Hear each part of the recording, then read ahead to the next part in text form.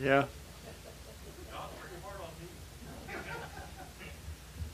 So anyway, I wanted to talk with you tonight about three types of men. Now, we've always heard that there's only two, the saved and the lost.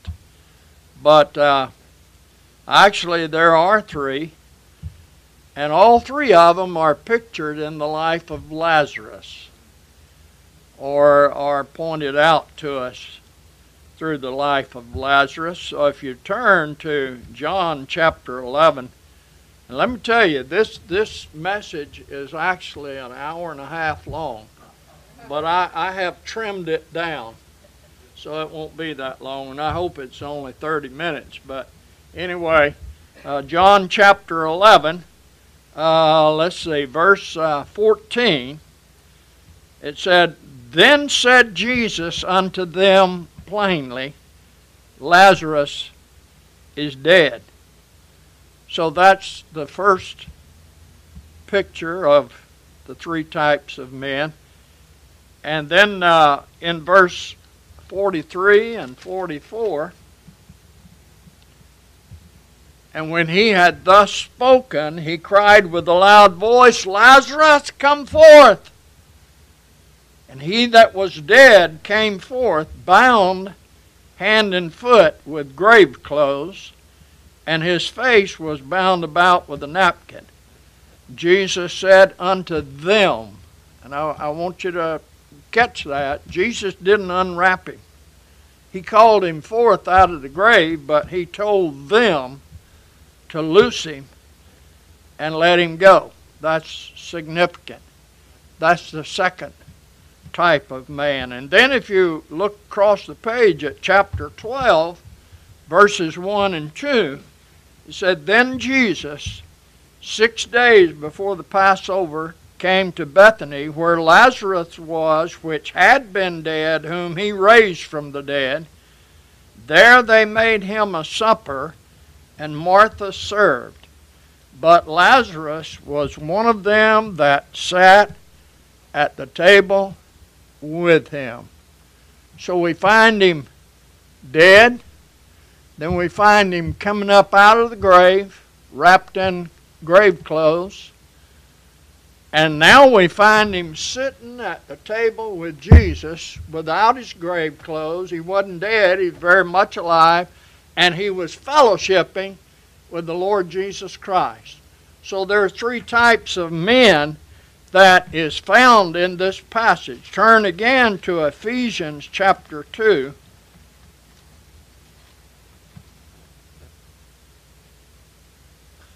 I was just listening to see if I heard the pages turning. Ephesians chapter 2 and verses 1 to 3.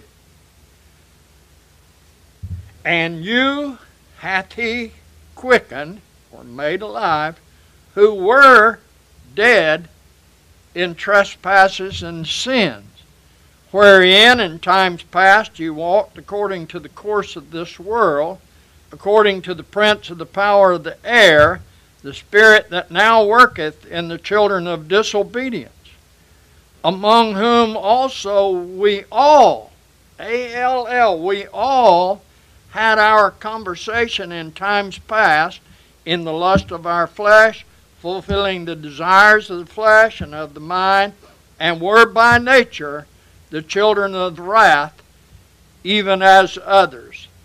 And I wasn't going to read verse 4, but I wanted you to see those first two words, "but God." Boy, I tell you what, those first three verses there describe a terrible predicament that we were all in, he says. And then verse 4 says, "But God, who is rich in mercy for his great love, wherewith he loved us, even when we were dead in sins, hath quickened us together with Christ." Now that is the natural man. That's what we were before we came to know the Lord Jesus Christ as our Savior. before He quickened us, before He called us out of the grave, or out of deadness, you could say. We were natural men. We were sinners by nature, even as others who are lost today. They're just sinners by nature. They just want to go with the flow. They have no convictions. And, whatever Hollywood says, that's fine. Or whatever everyone else believes, we'll just go along with that. I heard a fellow that goes to a lot of sporting events and even the car races and the fairs around, and he just stands out and passes out tracts. And he said this, he says, if a string of 12 people come by and you offer them a tract, he said, if the first person accepts that tract, all the rest of them will. But he says, if the first person, denies it or don't want a tract, he said, then none of the rest of them will take it either. So, I don't know where he got that from, but I guess from experience. But that pretty well tells you that that's the way men are, that they're just going to, as I say, go with the flow. Whatever everybody else is doing, that's what I'll do. Then in 1 Corinthians chapter 2 and verse 14, it says, but the natural man receiveth not the things of the Spirit of God, for they are foolishness to him. Neither can he know them, because they are spiritually discerned. So, the natural man, he don't want the things of the Spirit of God. It says they're foolishness unto him. I saw something on Facebook, and I tried to go back to it because I wanted to respond to it, and that it wouldn't come up anymore. It wasn't any of thing that a friend posted, but it had a little cartoon picture. And then they showed, I'm assuming it was supposed to have been a preacher, standing over a poor sinner laying down here, and that preacher was standing up there with the Bible up over him as if he was beating him in the head with it. And one of them responded to that and said, that's exactly why I don't go to church. Said, I'm a Christian, but I don't go to church because of that, because of their hatred. And I thought, well then, why do they hate the preacher? Why do they hate the one that is doing what he's commissioned to do? Not beat somebody over the head, but we're supposed to preach the Word. We're supposed to be instant, in season, reprove, rebuke, with all long suffering and doctrine, not because of the person, but because that's what God said to do. And I thought of I think it was Peter and John, that the Pharisees beat them and then brought them up there and said, you're not to speak anymore about this man. You're not to tell anybody else about Jesus. You're not to preach in his name. And Peter said, ought we to obey God or obey men? And he said, we can only do what we were told to do. But it's strange that you can take the average college student, and they've studied Darwin, and they've studied all of the sciences, and they can even go home and listen to a weatherman make a weather prediction who they know has missed the prediction many times, or they'll watch a news broadcast and want the whole family to be quiet while the news is on. And they know that everything they're hearing is not true, but they hate one book, and that's the Bible. They hate it. You say something about the Bible, and they say, oh, that was written by man, and it's full of errors. And the funny thing, they ain't ever read it. They've never read it. You never hear them criticizing Darwin. They never criticize the science book, even though those science books are upgraded and changed every now and then. You know, they change from the idea that the world sat on a big turtle's back. They had to upgrade from that. But that's what they thought at one time. But they just want to, whatever they read in any other book is fine, but don't say anything about the Bible. It's terrible. Jude, and let me see, I think it'll be chapter 1.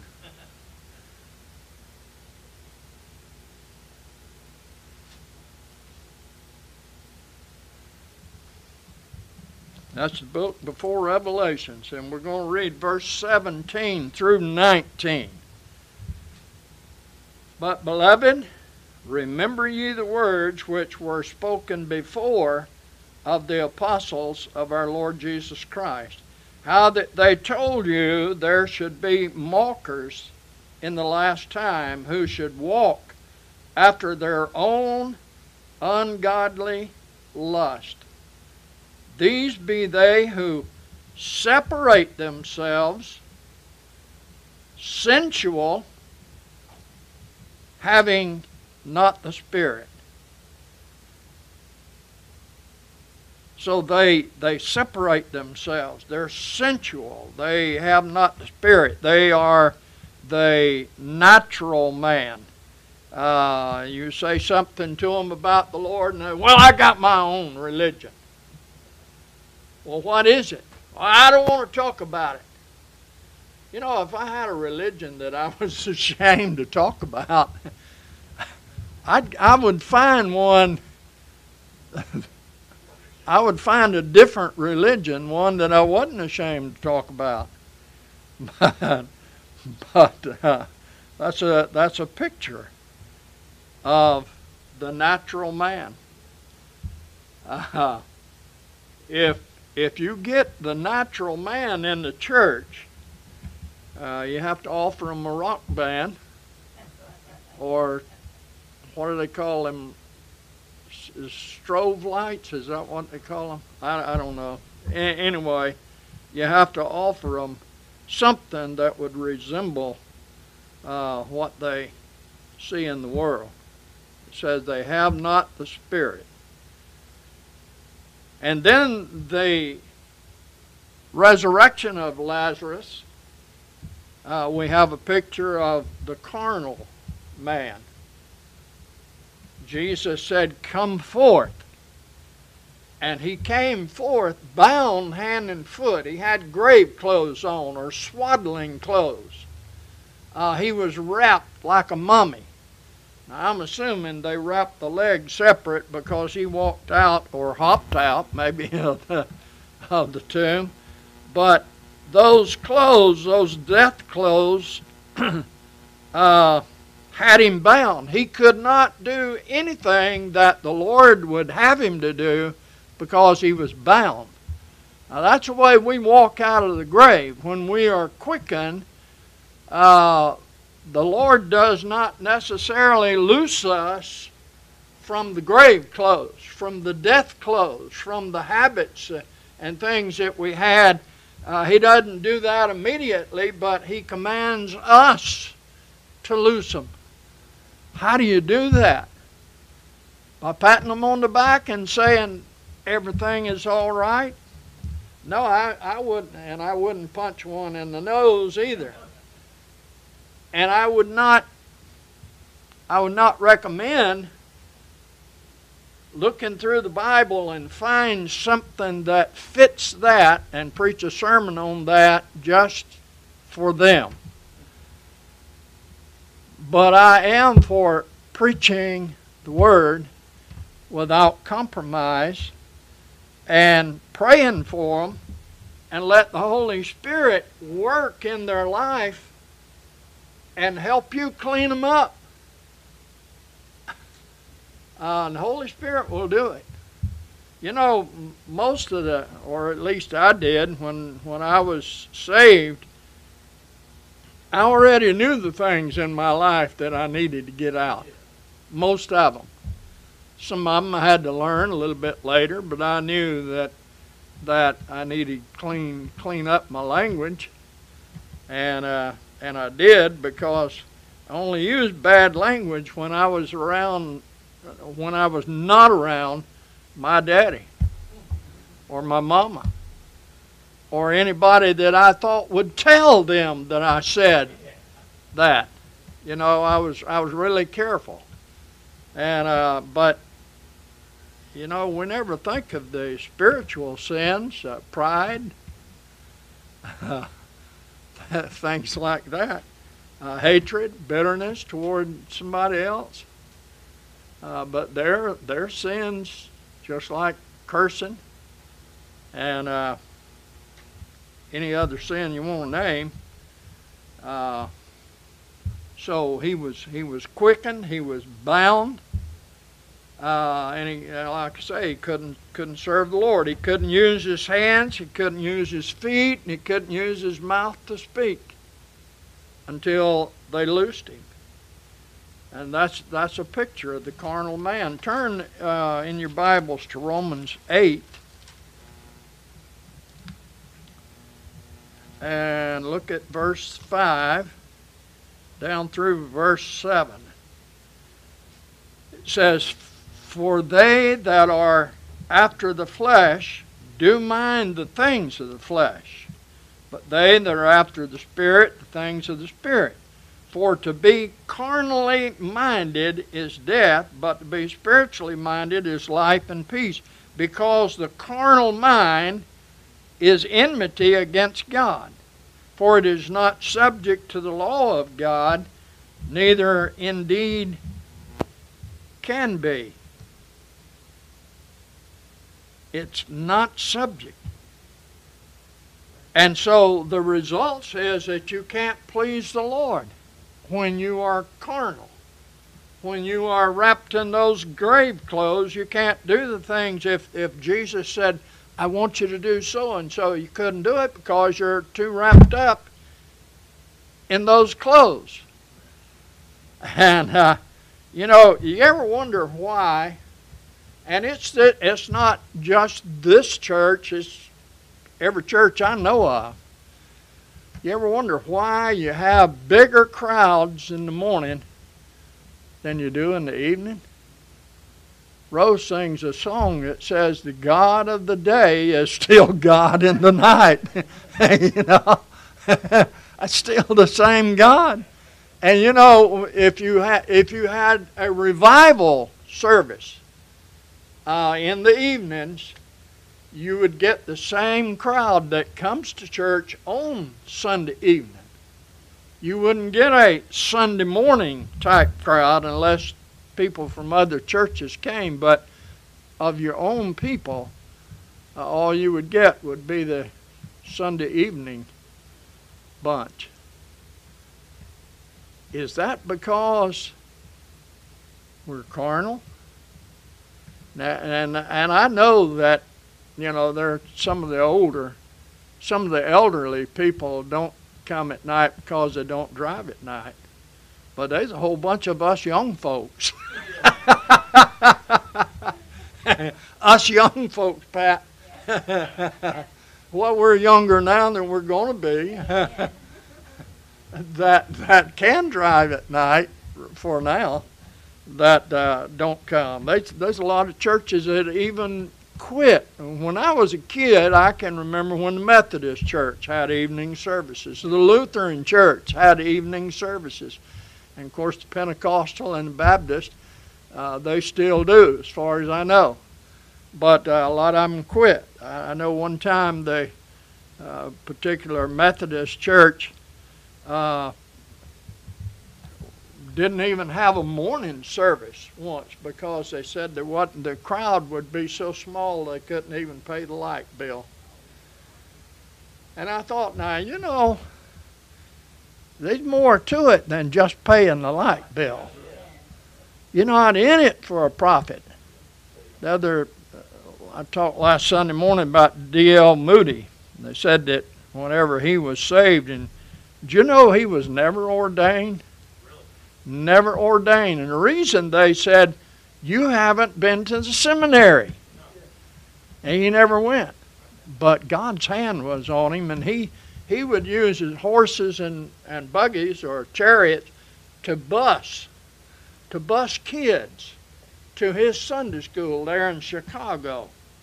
And I've heard churches say, well, you know, you can't afford to run a bus. And besides, they'll leave oil spots out on the parking lot.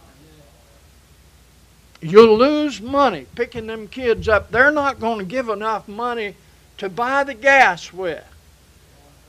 Now, I'm telling you, and I know the person that said that, but I'm not going to tell you who they are. In fact, they're not even living now. But that's carnal-minded.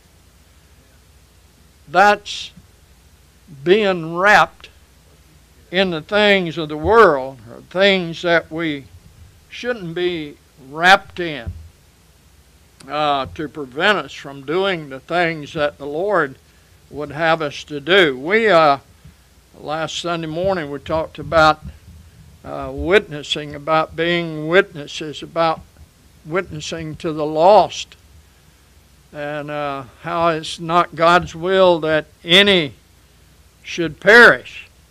And you can't put a price tag on that. And if you hunt and you fish, that's fine. I'm not condemning that, okay? But there are Christians that would rather catch a trophy bass, and there are hunters that would rather kill a trophy buck than, and nothing wrong with that, but if you'd rather do that than to win a lost person, than to win a trophy for the Lord Jesus Christ.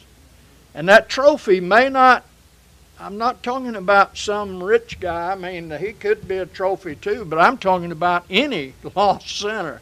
They're a trophy. The Bible says that there's joy in heaven in the presence of angels over one what? Sinner. One sinner. That could be a lowly sinner or an uppity sinner. And it don't make any difference. They're all sinners. We've all sinned and fallen short of the glory of God.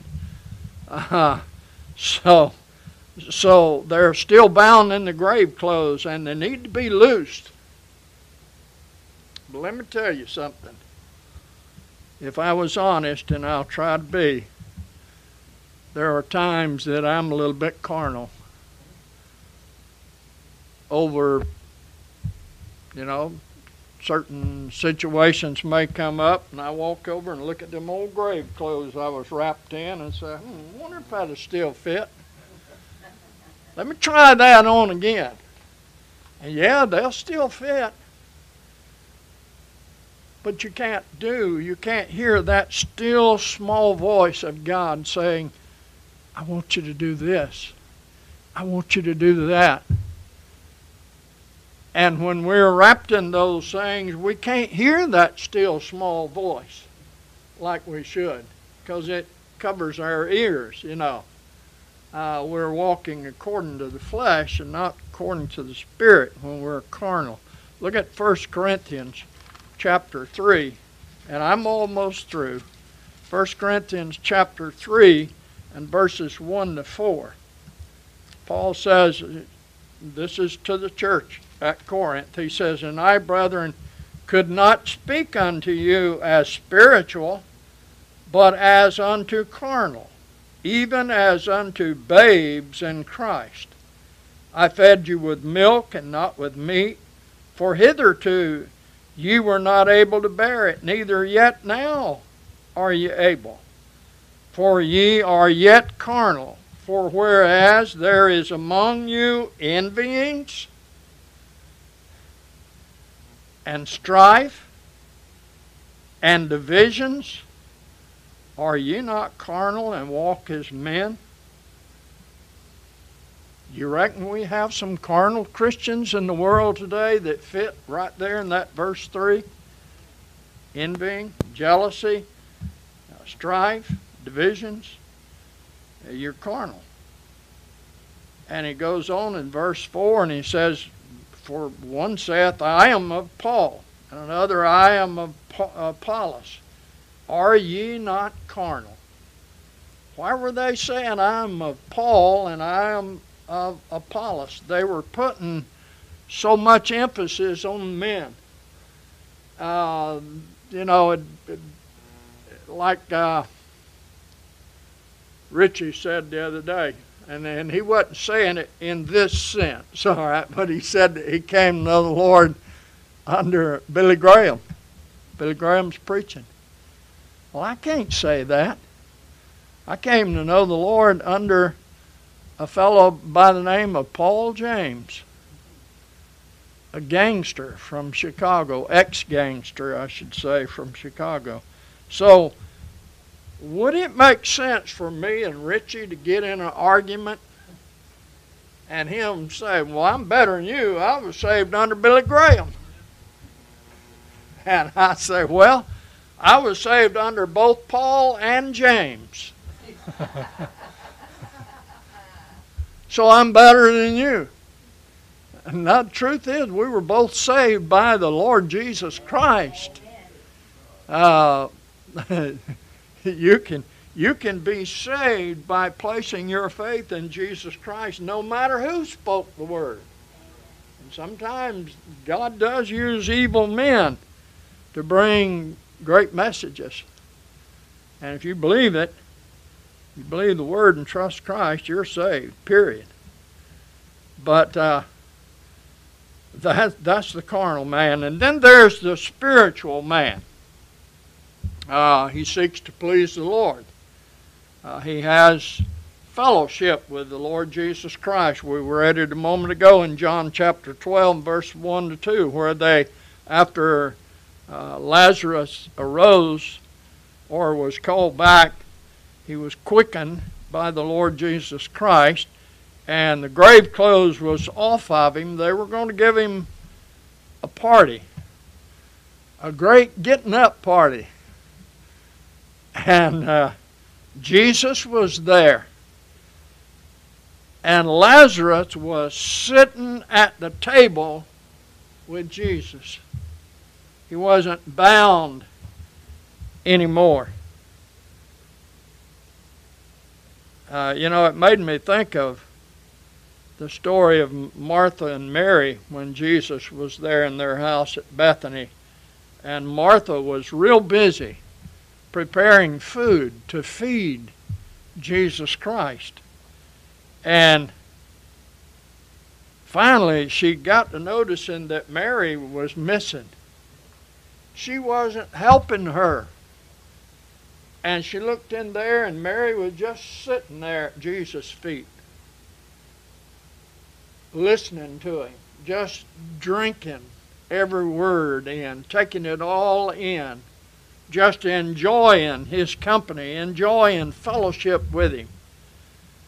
And Martha said, Lord, make Mary get up from there and help me. Now that was my translation of that, but that's basically what she said. Make her get up and help me. And he said, Martha, Martha, you're troubled about many things. But he said, Mary hath chosen that good thing that cannot be taken away from her. And I thought of that when I read that Lazarus was sitting there at the table with Jesus. The Pharisees heard about it, and they said, we're going to have to kill Lazarus. And when I first saw that, I thought that was the funniest thing. He'd already been dead, and the Lord called him back. Now they say, we're going to have to kill him. That's too great of a testimony of who the Lord is, we're going to have to kill him. And so I imagine old Lazarus, I don't know, the Bible doesn't tell us how he responded, but I imagine he had a good laugh over that. I've been dead. I've been there, done that. Now I'm alive. What do you suppose when Lazarus was sitting there at the table with Jesus and they were fellowshipping, what do you think they were talking about? What would you talk about with Jesus? I don't think they were talking about the weather or the news, things that was going on in the world. You know what I think they were talking about? They were talking about Jesus. I believe Jesus would have said, Lazarus,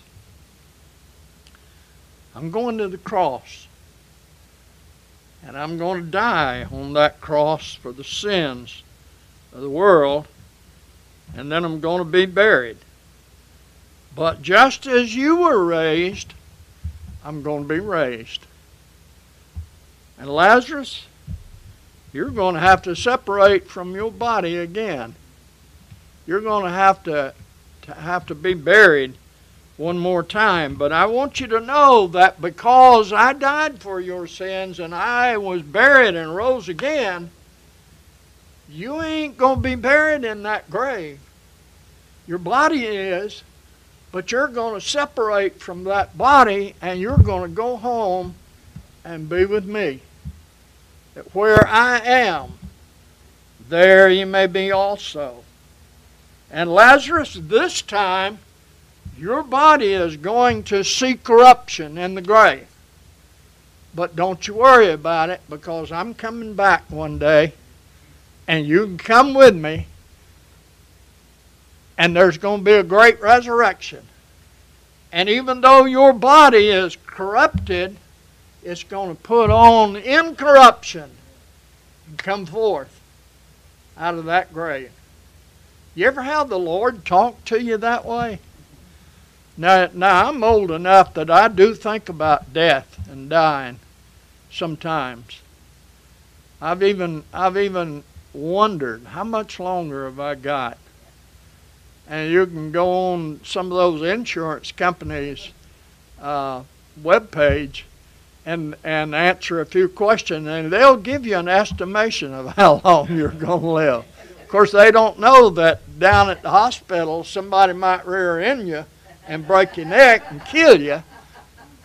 But and we don't know those things, and they don't either. They just estimate it. They gamble that you're going to live longer and pay those premiums, and you're going to pay them more than they're going to pay you when they die. That's what they're gambling over. It don't always work out that way, but they'll tell you how long you're going to live. But isn't it great to take off those old grave clothes and step over into that spiritual man, where you can fellowship with Jesus, and he can fellowship with you, and he ain't going to tell you when you're going to die, but he can tell you what's going to happen when you die.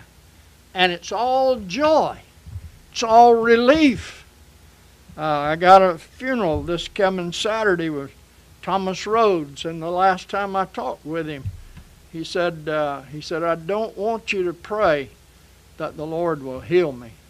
He said, I just want you to pray that the transition will be easy, that I won't have to suffer. And I thought, most people, when you think about death, they panic. They panic. And there was a time in my life that I would have too. But I've had fellowship with Jesus Christ.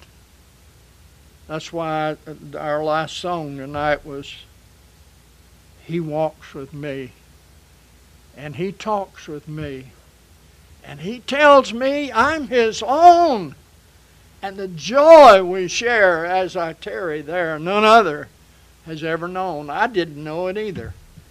When I was carnal, and even now when I get over into the carnal realm for a little while, you don't have that joy. But that fellowship with Jesus Christ. We ought to sit at Jesus' feet as a spiritual man and fellowship and worship Him. You can do that in hospital. You can do it in hospice. You can do it at home. And we ought to do it every day in our everyday life. All right, I told you I hoped it wouldn't be 30 minutes, and it was a little over 30. But it's still not time to go to work yet. So us, the band will be dismissed. We're prayer. Lord, we thank you for another night, Lord. Thank you for another opportunity to be in your house, Lord. And we just thank you so much for the message that you put on Pastor Howard's heart, Lord, to share with us, Lord. And we just pray that we would take it to heart, Lord, and pray that you would just help us, Lord, just stop dragging around those grave clothes, Lord, and help us to stop just putting on that carnal man when the situation just feels like we should, Lord. Help us to continue to turn to you and put our trust in you. And I pray that you would just go with us tonight. Be with us this week as we go out into the world. Help us to be a light for you. And we just love you and thank you for all you do for us. In your name I pray.